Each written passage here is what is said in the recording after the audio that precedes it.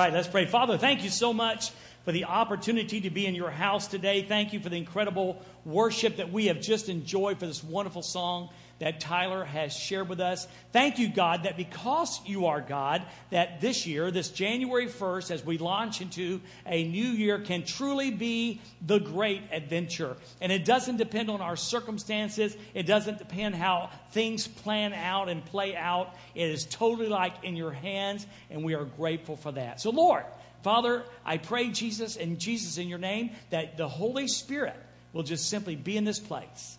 May we sense and feel his presence. Holy Spirit, we are asking you to speak to hearts. We don't want to come today just for the sake of coming.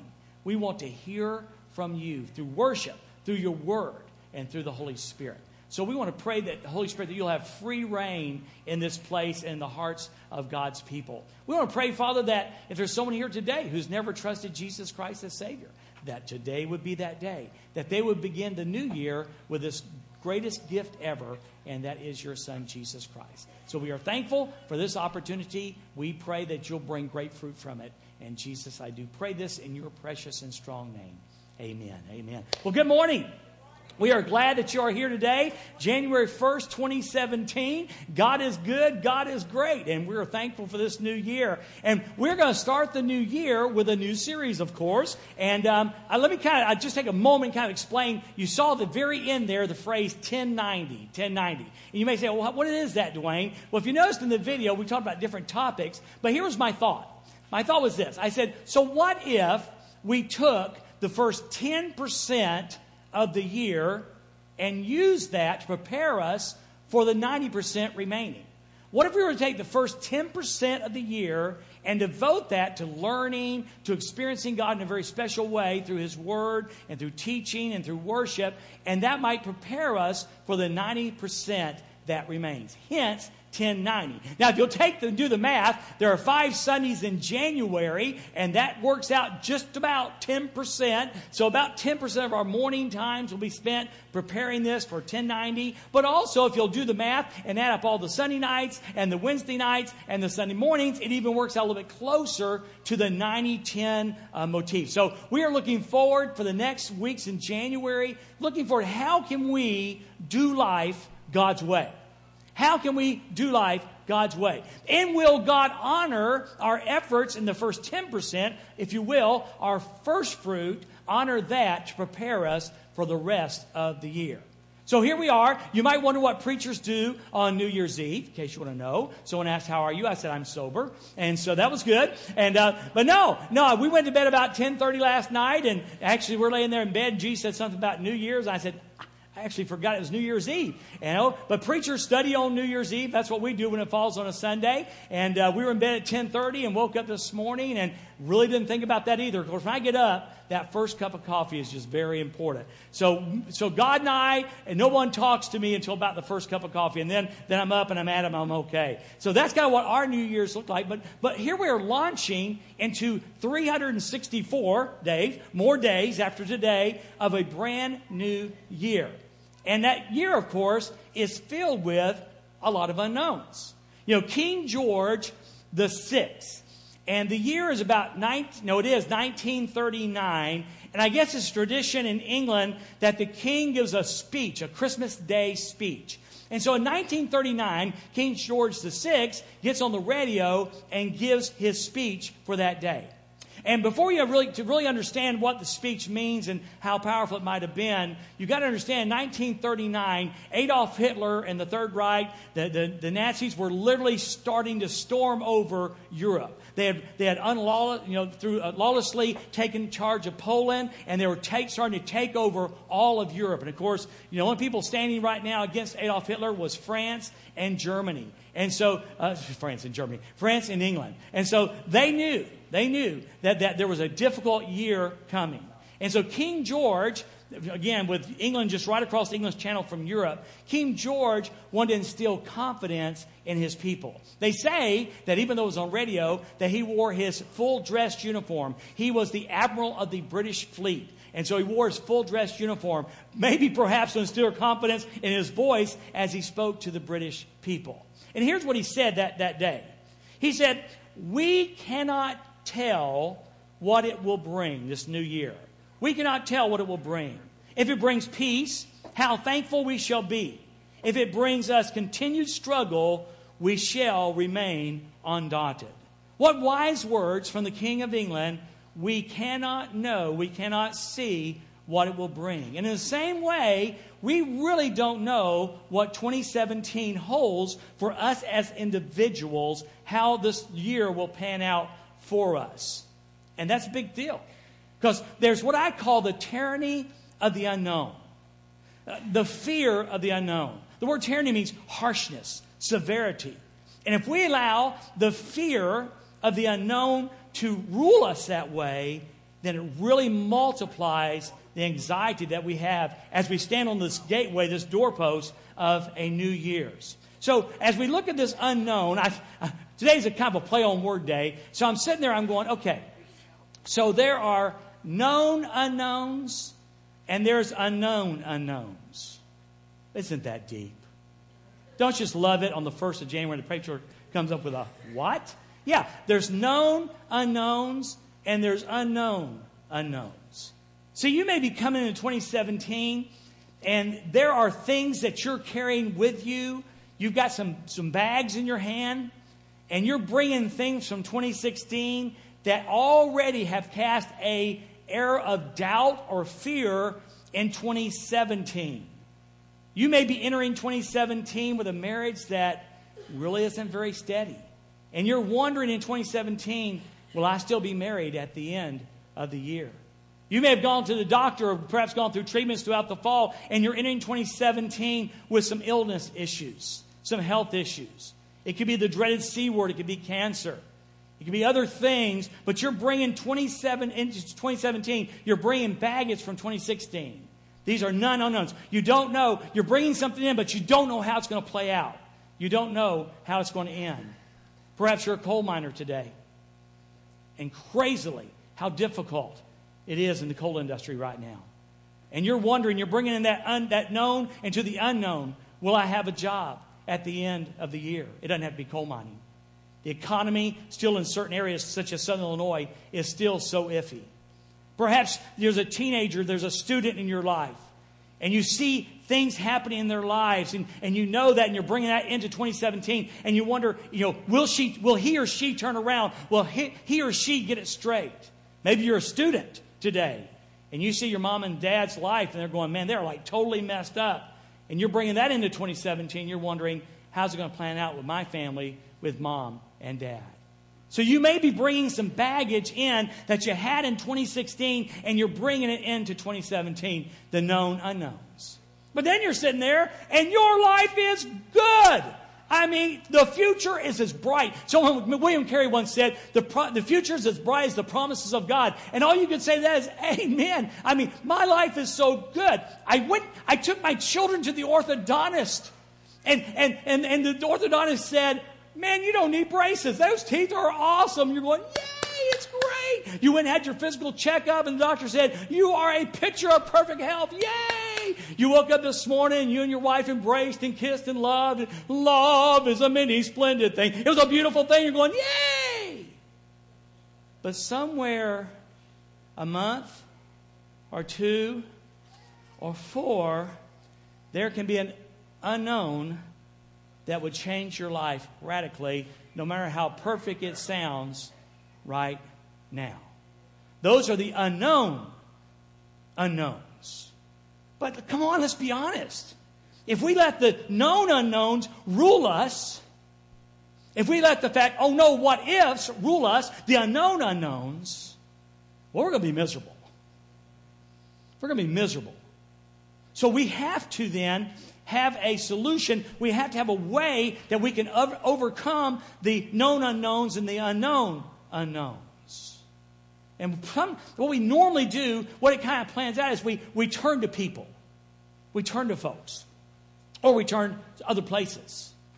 So we have a tendency with our known unknowns and our unknown unknowns, with those issues in our life, when they happen, we turn and say, what would you do? What should I do? And we turn often to people. But the problem is, so many people, in fact, most people, wrestle with that very issue themselves. Many people, not just you, You're sitting there going, yeah, Dwayne, that's my life. I brought in baggage from 2016. It's going to carry over 2017. I don't know how it's going to go. Well, guess what? You're not the only one. Don't you believe Facebook? Everybody on Facebook is fat and happy. Well, that's probably a good analogy. But anyway, so everything's going well on Facebook. The truth is, people in this room, people on the radio, people now on Facebook, as we're broadcasting live today on Facebook, those people have issues too. So the problem is when we turn to other folks, chances are they're wrestling like we're wrestling. It's kind of like the guy who jumped out of the airplane with his parachute. He jumped out and tries to pull the ripcord, and the parachute doesn't work. As he's tumbling to the earth, amazingly he looks around, and there's a guy shooting up from the earth in the opposite direction. So he hollers at the guy and says, hey, do you know anything about parachutes? And the guy said, no. Do you know anything about gas stoves? We both don't have a clue. An issue. The truth is we need something bigger than just people. And that is God. And that is God. Now you're going to see how this ties in just a little bit better, but here's the deal. There's a God that you should know, and by that I mean intimately and personally, and that God knows all the unknowns. But so often we approach the unknown future with an unknown God. We approach, and you'll see how that ties in just a moment, but we approach the future, the unknown future, with an unknown God. Now, I bet you've already figured out that there's two kinds of unknown. There's the kind of guy who's 20 years old, he's single, and he's getting to that age where he'd kind of like to have a wife. So somebody would walk up and go, so, how's your wife? And he would go, don't have one. Don't have one. She's unknown because ain't got her yet. That's one kind of unknown. Then there's the unknown where you've been married 10 or 15 years and somebody walks up and says, how's your wife? And you have to say, I've been married to that woman for 10 years and I still can't figure her out. I'm still not sure who she is. Occasionally Judy will say, I'll say something to her like, been married to you for 41 years. I still can't figure her out. And she goes, that's the mystery. That's the mystery. That's the mystery. Well, so it is with God. Sometimes when people say, I'm going to face the future with this God, but it's an unknown God. It's unknown in the sense that they know there's a God, but they don't know Him personally. We forget that James says that the devils believe in God and they tremble. But that's head knowledge. It's not enough to say, I know God. That's like saying, I know there's a God. That's one thing. But to know Him personally and intimately is totally another. And that's why He gave us the cross. That's why we just celebrate Christmas. That's why in 4 months we're going to celebrate Easter. It's God saw that men were separated from Him, that we were separated by our sin, by our brokenness, by our depravity, and He sent His Son Jesus Christ to die for us, that we could know Him, not know about Him, but that we should know Him and could know Him in a very personal and real way. But there's another kind of unknown. There's the kind of unknown that the second illustration, being married to a wife for 10 or a husband for 10 or 15 years and still going after 10 or 15 years, I'm not sure I know them. And I'm afraid that so often as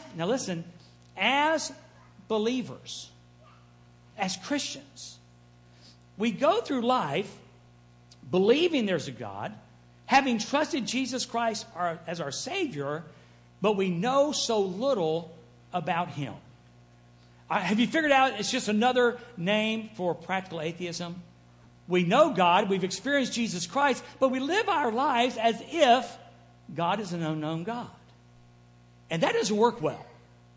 Because the times when you need to call out to Him and trust Him, life is still difficult. God doesn't want to be an unknown God to you if you don't know Jesus Christ as Savior. Today at the end of the service, we're going to have a decision time, and we would love to tell you how you can know God personally. But to my brothers and sisters in Christ, God doesn't want to be an unknown God to you either. He wants to be a known God that you know personally and intimately. And that's what January is all about. We're going to take all these different topics and talk about this wonderful, wonderful God, so He won't be an unknown God. He'll be a known God. Now, Paul ran into this in Acts chapter 17. He ran into this when he was visiting Athens. And I kind of want to use that as my jumping off point. Actually, a pretty good chunk of the sermon, actually, because the Athenians did not have didn't know the known God, so they made an idol, an altar to the unknown God. It goes like this. This is Acts 17:16. While Paul was waiting for them in Athens, his spirit was troubled within him when he saw that the city was full of idols. Athens, like so many cultures, was not a godless society. It was a multi-god society. Everywhere you looked, there wasn't one God. There were lots of gods. Rome was the same way. A lot of the ancient world was the same way. They were polytheistic, that is, that they had multiple gods. And Paul saw this and said, he was troubled in spirit, that there were so many gods around. I wrote down the term God hawkers. I made sure what hawkers meant. Hawkers is someone who'll stand and urge you to buy. You know, in our culture today, there are so many gods who won't take the place of the one true God. My goodness, watch your television. Do you understand a lot of those commercials that you see are hawking gods? Because you're looking for pleasure, you're looking for satisfaction, you're looking for peace, and they'll say if you'll lose this much weight, if you'll buy this vehicle, if you'll wear this label, all that will come into being. They're just idol hawkers. They're just false god hawkers is all they are. And Paul was troubled, and frankly, we should be troubled too. Do not think because we don't worship a fat guy, named Buddha or Muhammad or some other god, that America doesn't have its false gods. America is full of false gods. And they worm their way into our lives and to our lifestyles. So he was troubled. And then down in verse 22, so Paul was standing amid Mars Hill and said, "Men of Athens, I perceive that in every way you are very religious." Have you figured out yet that the absence of religion is not the problem? America is a very religious nation. The problem is religion does not equate to relationship. I'm going to a country next Monday called Uganda. And as we travel down the streets of Kampala, I will see many, many, many churches hawking some kind of religion, but not the true gospel. Not the true gospel. So it's so important that we understand that there is plenty of religions around. He saw this. I said, I see that you're very religious. A lack of religion is not the problem. A lack of a personal relationship with Jesus Christ is. And an absence of intimately knowing God in the church, in believers' lives, is. He goes on and says this. "For as I passed along and observed the objects of your worship, I found also an altar with this inscription, 'To the unknown God.'" The Athenians, the people in Athens, they said, there's got to be something. We're missing one. Were they missing one. They were missing one and said, we need to build an altar to the one we're missing. They didn't know what to call him, so they just put "To the unknown God."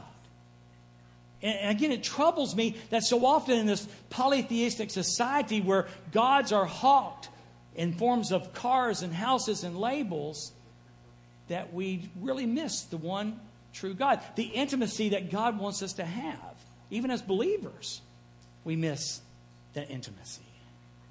I wrote down, how well do you know God? I could ask how well you know your wife. What's that? Oh, the Newlywed Show. Remember the Newlywed Show? We found out how well we don't know our wives or husbands. How well do you know God? Let me put it another way. How well did God work for you in 2016?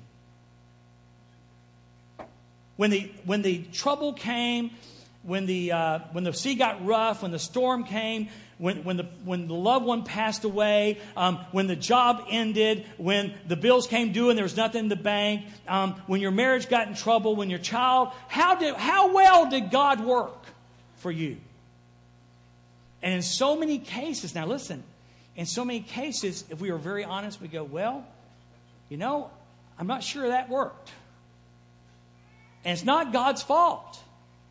It's because we don't know Him to the level of intimacy that He wants us to know Him.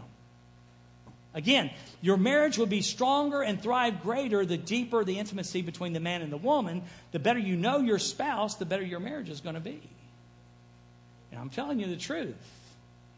When God remains this, we know God and we believe in God, and yes, Jesus is my Savior, but basically the attributes of God that could help us so much in this world remain a mystery and unknown to us. That's pretty difficult. So Paul says, I see you've got this altar to the unknown God.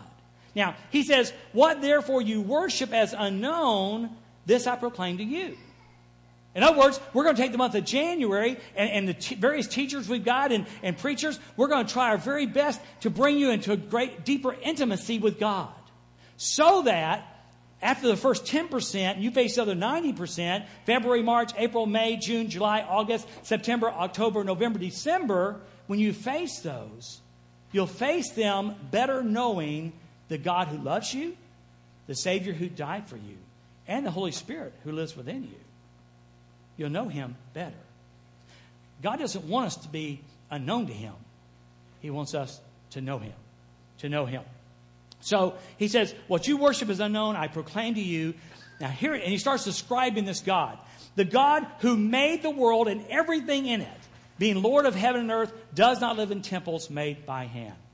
The God I'm talking about is not a piece of rock. It's not a tree. It's not a carving. It's the God who made heaven and earth. And may I say this? May I sound preachery just for a moment? If the God I'm telling you about made heaven and earth, He can handle your unknowns. I believe that. I believe that. The God who made heaven and earth can handle the greatest things, our greatest fears that we face every day. He said, the God I'm going to tell you about, he says, is not served by human hands as though He needed anything. God is not a needy God. He's a need-meeting God. Let me say that again. He is not a needy God. He's a need-fulfilling God. He goes on and says this. He says, since He Himself gives to all mankind life and breath and everything, He's not a give-me God. He's a giving God. Now you think about that. Take that home. Don't take the extreme of our health and wealth friends. But isn't it great to know there's a God who doesn't need us? We need Him. And a God who owns the cattle on 1,000 hills doesn't need anything we could give Him. In fact, all we can do is receive His great grace. Well, in Romans chapter 11, Paul is now writing to the church of new believers in this Rome. Again, another culture where there's like lots of gods. Lots of gods. And Paul writes and says this, Oh, the depth of the riches, both of the wisdom and knowledge of God. Now, I don't know about you, but if I could enter 2017 knowing that my God has wisdom and knowledge beyond the depths of measure. In other words, God has deep pockets. When you are seeking a God, you want a God with deep pockets. If you're creating something, if you're starting a business and you're looking for investors, don't come to me. Because my measly few dollars that I've got will not be a good investment for you. If you're going to start a business or invent something or need an investor, you want to find someone with deep pockets, intense wealth. I'm telling you, our God has deep pockets. You need wisdom, His wisdom has deep pockets. You need knowledge, His knowledge has deep pockets. That's the kind of God that He is. And Paul's just exploding in praise here because he looks around, well, he doesn't look around Rome. He's writing to the Romans and saying, see those statues that they're worshiping? All those statues that can do nothing? We've got a God who the depths are beyond what can be measured with wisdom and with knowledge. He goes on and says this, how unsearchable His judgments and untraceable His ways. For who has known the mind of the Lord? I like this. I'm glad I haven't got God figured out. Like I already confessed, I'm certain Judy doesn't have me figured out, and I'm sure I don't have her figured out. I'm glad I got a God so big, so powerful, so wise, so full of knowledge, so deep, I ain't ever going to figure him out. I ain't ever going to figure him out. And you don't want a God you can figure out. If you can figure out your God, he is way too small. Way too small. His ways are unsearchable, and unsearchable for his judgments and untraceable in his ways. For who's know the mind of the Lord? Who's got him figured out? Or who has been his counselor? Have you figured out yet you can't teach God anything? We try. Oh, we Baptists are good at that. We tell God what we think he doesn't know. Who here can teach God anything? Or even says this, or who has ever first given to him and has to be repaid? Have you ever given anything to God that God felt obligated to pay you back? Have you figured out yet that we owe God, God don't owe us? Let me say it again. Have you figured out that we owe God and God does not owe us? When he did this, he paid a debt so deep, all eternity and all the souls praising him forever could never pay the debt. Could never pay the debt. There's no way we could repay what he has done. For from him and through him and to him are all things. To him be glory forever. Amen. Now that's the God that you need to get to know. That's the God, your pickup God and your house God and your power God and your prestige God and students, president, student council God or quarterback God or cheerleader God. They're just powerless. And when that known unknown fully blossoms in 2017, or that unknown blossoms in 2017, you're going to need something bigger than those kind of gods. You're going to need to know the one true God. Now, incredible. This God first invites us to relationship through his son, Jesus Christ, but then invites us into intimacy with him. And finally, there's something on your sermon sheet you can use. We look at Proverbs 3, 5, and 6, and it's God's invitation to trust him. To trust him. Now listen, this is big. I know it's simple, but it's big. As you stand on the doorpost of 2017, a new year, this incredible God is saying, now for 2017, I want you to trust me. Well, how, God? Well, he tells us, trust in the Lord with all your heart. Trust in the Lord with all your heart. That word trust carries best, put your weight into it. To add weight. Brent, come on up, please. I hope you're feeling good today. What I want you to do, buddy, is I want you to stand right here. And what I want you to do is do a faith fall. Yeah. Okay, that's enough right there. We don't need going further. Thank you, Lord. Yeah, I was hoping he'd say that because, see, the bottom line is, first, he's a lot bigger than I am. And secondly, I'm just not very strong. And so if you put your faith in me, you know what's going to happen, don't you? Yeah, I was going down and I was going to be under you. I was going to be under you. Now, but what about this, though? What about if we do the old chair thing, Brent? What if we say this? What if we say, okay, Brent, now don't trust me because I would let you down. Okay, I'm the God who will let you down. But Brent, you think the chair will? No. Why don't you go ahead and try it, okay? All right. Isn't that just amazing? Give Brent and the chair an amen. Amen. Come on. Yeah, thank you, buddy. Appreciate that. All right, that's absolutely true. See, when he says trust in the Lord, you got to be careful where you put your trust. If you put your trust in the wrong God, I'm telling you, there's no way I was going to stop him. I mean, it wasn't going to be pretty. But he knew and I knew that chair was designed to hold his weight. And God is saying today, don't trust your religion. Don't trust your denomination. Don't trust the bouquet of other gods. Trust in the Lord. How? With all your heart, entirely. I mean, entirely. As you face this, I don't know what's on your brain today as far as 2017 goes. I don't know if you see challenges or you don't. But what he's saying is, trust me with everything you got. Whatever's coming up, I can handle it, he's saying. I can handle it. Brent, if you'd have weighed 100 pounds more, that chair still would have held you. Because that's what a chair built like that does. And God can handle it. Trust in the Lord with all your heart. Don't lean onto your own understanding. Don't trust God entirely, but trust God exclusively. See, you can't, Jeremiah 17:9, I think it is, says, the heart is desperately wicked. Who can know it?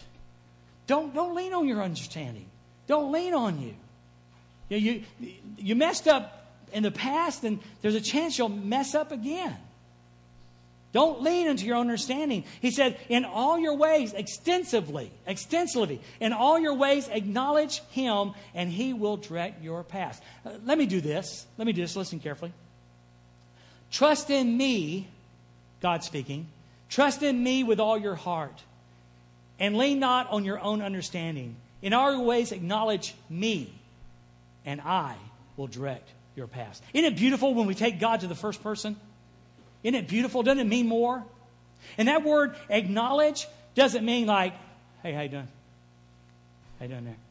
You got your hands on the wheel. No, it really does. In the Hebrew, it means to know personally, to know intimately, to know extensively. Know Him in that way, and guess what He's going to do? He's going to direct your path. He's going to make your path straight. And it means to remove obstacles. See, if you'll lean on me, if you'll trust me, not your own understanding, with all your heart, I'm going to make your path straight this year, and I'm going to remove obstacles that will be there if you hadn't trusted me. He invites us to trust Him. He invites us to respect Him. Look at verse 7 and 8. Do not be wise in your own eyes. I have been privileged and am privileged to know so many intelligent people, smart people, wise people. But you know what I know? Not one of them is perfect. And if we say, when God says, don't be wise in your own eyes, because you may get it right 80% of the time, but what about the other 20%? It's just wiser to have a God who gets it right 100% of the time. He will work on your marriage. He will work on your kids' relationships. He will protect you in job loss and in illness and in sickness. That's the kind of God that He is. Yea, though I walk through the valley of the shadow of death, He said, I will fear no evil because you are with me. You'll go through the valley, but you won't walk it alone. Hey, respect me. Fear the Lord. That's not, that's respect. Respect the Lord and stay away from evil. It will be health to your flesh and strength to your bones. He invites us to depend on me. Depend on Him. So you see the word in verse 9, honor? It carries a double meaning. The first word is heavy. Heavy. And it carries the connotation, the interpretation of gratitude. Literally, the word comes heavy gratitude. In other words, God is saying today, as we stand on this preface of 2017, as He uses this word to speak to us, He's saying, enter this year with heavy gratitude for me. Not what I haven't. Don't whine about what I haven't done. Be grateful for what I have. Don't be fearful of the way things might turn out. Rejoice and be thankful for the ways they will, because I am sovereign God. I've got your back in 2017. I've got your back in 2017. Honor the Lord with your possessions and with the first fruits of all your increase. I know. It refers back to the Jewish practice of a farmer would give the first % of his crops to the Lord. I got that. I understand that. You know that. I know that. But can I ask you a question? What if in our time, our talents, if you feel better, in our finances, what if we just trusted God and gave Him the first part? I'm not preaching about money. That's not my point. My point is, how different would our life be if we turned to God first and depended on Him first and not last? How would it be? How different would your life be if your first instinct was not turning somewhere else, but turning to God? What if your first instinct when you left the doctor's office? What if your first instinct when you left the marriage counselor? What if your first instinct when you left the school counselor? What if your first instinct when the pink slip did come? What if your first instinct is transmission goes out, how am I going to pay for it? What if it was, instead of fear and panic, it was God? It was God. Does that make sense? Does that make sense? See, unfortunately, we've been taught somewhere, who knows? We've been taught somewhere where, transmission breaks and check goes up in the mail, and sometimes it does. But God sometimes works not only through checks in the mail, unexpected checks in the mail, but He also works through just giving you that peace. You may have to hitch a ride with a friend, but you've got the peace. And I'm going to tell you this. Sometimes the peace of God is better than a check in the mail. Sometimes the peace of God is better than a good doctor's report. Sometimes the peace of God is better than all the answers in the world. Honor me with your first fruits. And then He says, so that your barns will be filled with plenty and your vats will be overflowed with new wine. Again, that was a promise to Israel. I will make that clear. But how does it apply to us, Dwayne? I think it applies like with John 10:10. Jesus said, I have come that you may have life and have it more abundantly. That you may have life and have it more abundantly. He's saying, if you will depend on me, you may not be the richest guy in town, but you'll be the most peaceful guy in town. How many times have you heard the stories of the Great Depression when people say, we didn't have much, but we had each other? Why is it so often that the less we have, the happier we are?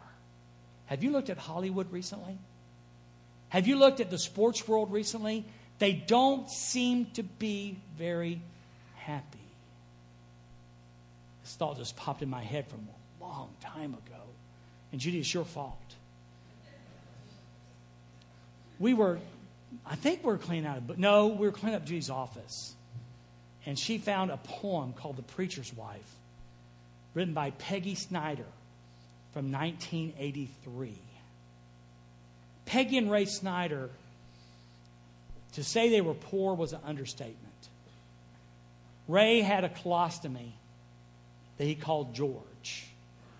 And it's kind of a standing joke around Lamont because George talked all the time. We'd be sitting there having this conversation with Ray, and all of a sudden, blah, blah, blah, blah, blah, blah, blah, blah. Be quiet, George. And you know what? Ray never complained. Peggy had an arm that went haywire. I mean, literally. Something happened, and it would just flop around. And they finally tied it to her side, trying to get control of it.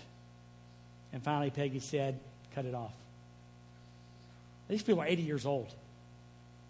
So they cut her arm off. You know what? She never complained about that. In fact, can I just say this? Looking back to 1983, they were probably the most joyful people I ever saw, and they had nothing but God in each other. There's probably a lesson there for us. For us. So it comes down to Matthew 6:33. Seek first the kingdom of God and His righteousness.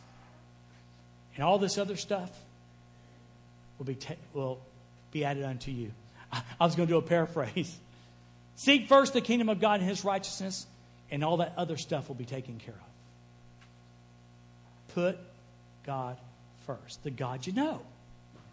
And you've got to know Him by commitment to Him.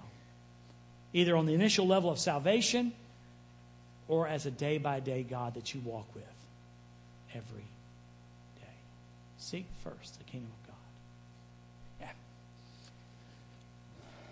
Did I dream it? No. I was talking to Dakota this morning. Sometimes you have to remember, are you dreaming something or did it really happen? And Dakota was so concerned this morning about the American culture. And I said, America may be reaping what is sown, Dakota. What is sown. Well, how do you change that? I said, well, if you've been planting corn and you want tomatoes, you have to quit planting corn and plant tomatoes. You can't keep planting corn and expect to get tomatoes. And if you want 2017 to be different, you got to start different. You got to go, first off, if you've never heard a lot about this gospel thing I've talked a little bit about today, but at the end of our service, Brent's going to be standing out in front of you. Okay, this preacher talked about knowing God personally and all that. I don't know, but I got a few questions I'd like answered. You come down, we'll do our very best to answer your questions.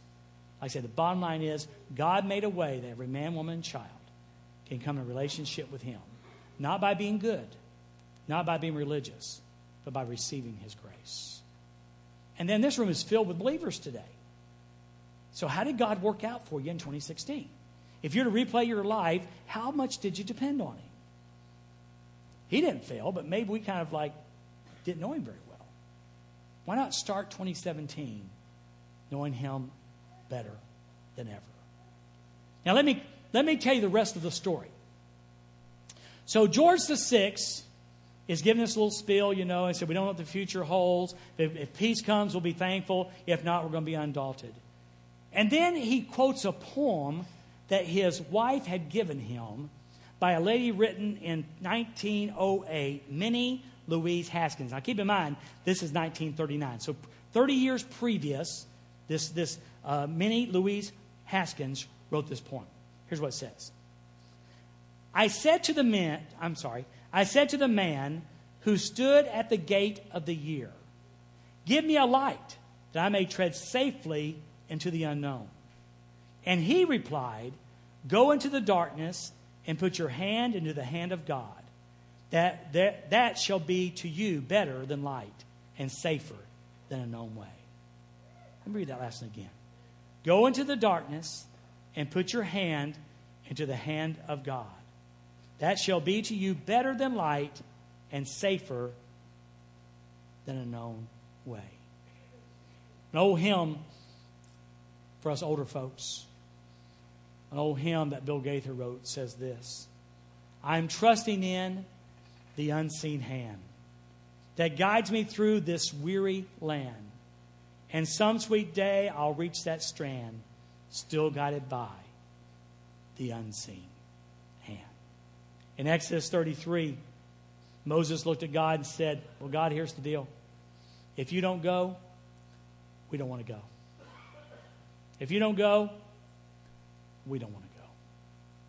So as we stand here on this edge, this preface of 2017, if you've never trusted Christ, I know those are church words, I know they are, but I'm just praying the Holy Spirit will get into your heart. If you're here today and you're not even sure why you're here today, or you're listening, or you're watching, I don't know, I'm just telling you, we would love to share with you what God has done on your behalf and asking you to turn from your sin, believe, and follow Christ. He's not calling you to be religious. He's not calling you to join a church. He's calling you to relationship with him. And for my brothers and sisters, let's abandon the unknown God. Oh, not that we don't know him. We don't know about him. And commit to not only January, but the rest of 2017 to know him and to know him more. Let's pray. Well, God, thank you very much for the privilege that's mine to share today.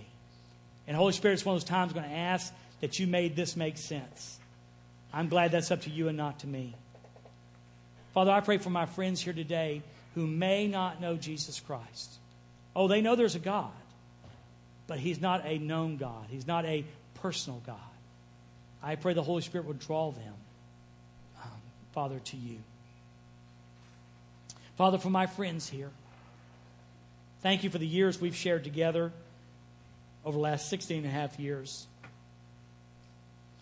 God, I want to pray in Jesus' name that wherever they might be in life, that they will make a commitment today to know you and know you more. That they may not trust another God. Whatever God America offers and our economy offers and our wealth and prosperity offers. May we understand them as powerless and weak. And may they know, trust, and turn to you. I want to pray even a blessing as we bless our food before we eat. I want to pray for the rest of this month as various speakers and various topics are addressed, that this will be very much a learning time, an enlightening time, and a preparation time for the rest of 2017. And Jesus, I pray this in your precious name. Amen.